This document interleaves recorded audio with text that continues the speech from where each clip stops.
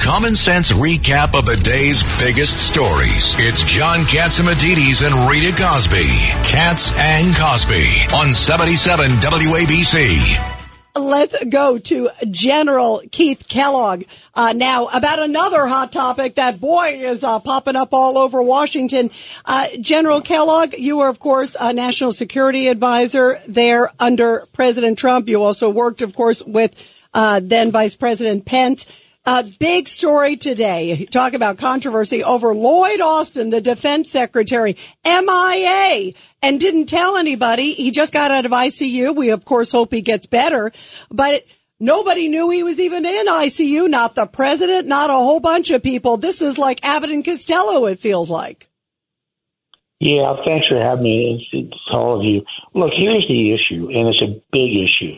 And I don't want anybody to sweep it under the rug or kind of poo-poo it. And there are two national security people that are very key to the civilian control of the military. One is the president, one is the secretary of defense, both. And when the president issues military orders to do something, they go through the secretary of defense to a combatant commander. Let's use Central Command, where all the activities happening right now in the Middle East. So an order comes from President Biden. It goes to the SecDef, Austin, and it goes to Eric Carrillo, who's the commander on the ground. That chain cannot be broken because that's the military control being controlled by civilian leadership. So what you have now, all of a sudden, is you have a broken chain, and that is the big issue on transparency and accountability. So when the president was not told where Lloyd Austin was and that he was in a hospital, it broke that chain because then the military commanders on the ground had free reign to do what they wanted to do. And that is the real problem you run into.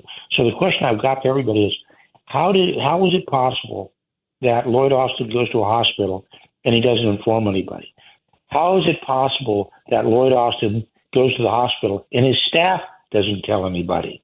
So, and that includes his public affairs officer. When we were in the White House, the one cabinet secretary you tracked religiously was the Secretary of Defense. The others we tracked because it was kind of nice to know, but you always track the Secretary of Defense because if you had a nuclear event or something like that, you had to reach out to him immediately. And General Keith Kellogg, the one thing I think of too is of all times right now, think of, sadly, I mean, you know better than anybody. I mean, it is a hornet's nest out there between what's happening with Hamas. Look at North Korea, China, Russia, Ukraine. I mean, there are so many hot spots of all times to have an MIA defense secretary. It's scary. Yeah, General, this is Pete King. And again, I'm not here to attack Secretary Austin, but how can he – I can't think of any possible defense for what he did here. I mean, can you fathom any reason why this happened? I mean, it seemed to be – it wasn't just something that happened over a half hour or an hour. It was days and days of a failure in the chain of command. Pete, the latest, too, is that he's claiming his, chief of staff had the flu. And, I mean, either way, it doesn't sound good. I used the phone when I had the flu. Yeah, exactly. You were on radio when you had the flu. Yeah, and his deputy was in Puerto Rico. Yeah, deputy in Puerto Rico, right. And Biden at the time was in St. Croix. They're both on vacation. I mean, it's thank goodness nothing huge happened at that moment. Well, the problem you run into, and it's a great comment about what had actually happened and being not available at all. So the question you have to ask yourself, well, how did we even get there? Lloyd Austin knows better. Lloyd Austin was the director, what's called the director of the Joint Staff. He was a 3-star that was basically ran the Joint Chiefs of Staff. He knows better. He was a 4-star. He knows better. So he becomes a Secretary of Defense, and the only thing I can say, and doesn't tell anybody, there was one lack of transparency. That's one of those no kidding. But this is a real failure of trust and confidence to the American people.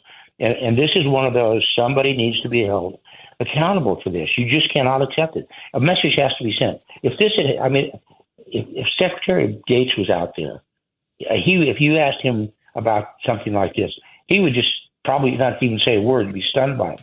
Because this is one of those you say to everybody, if you were involved in this, you probably need to go. Because what it goes to, there's a level of arrogance here. And the level of arrogance is very disturbing.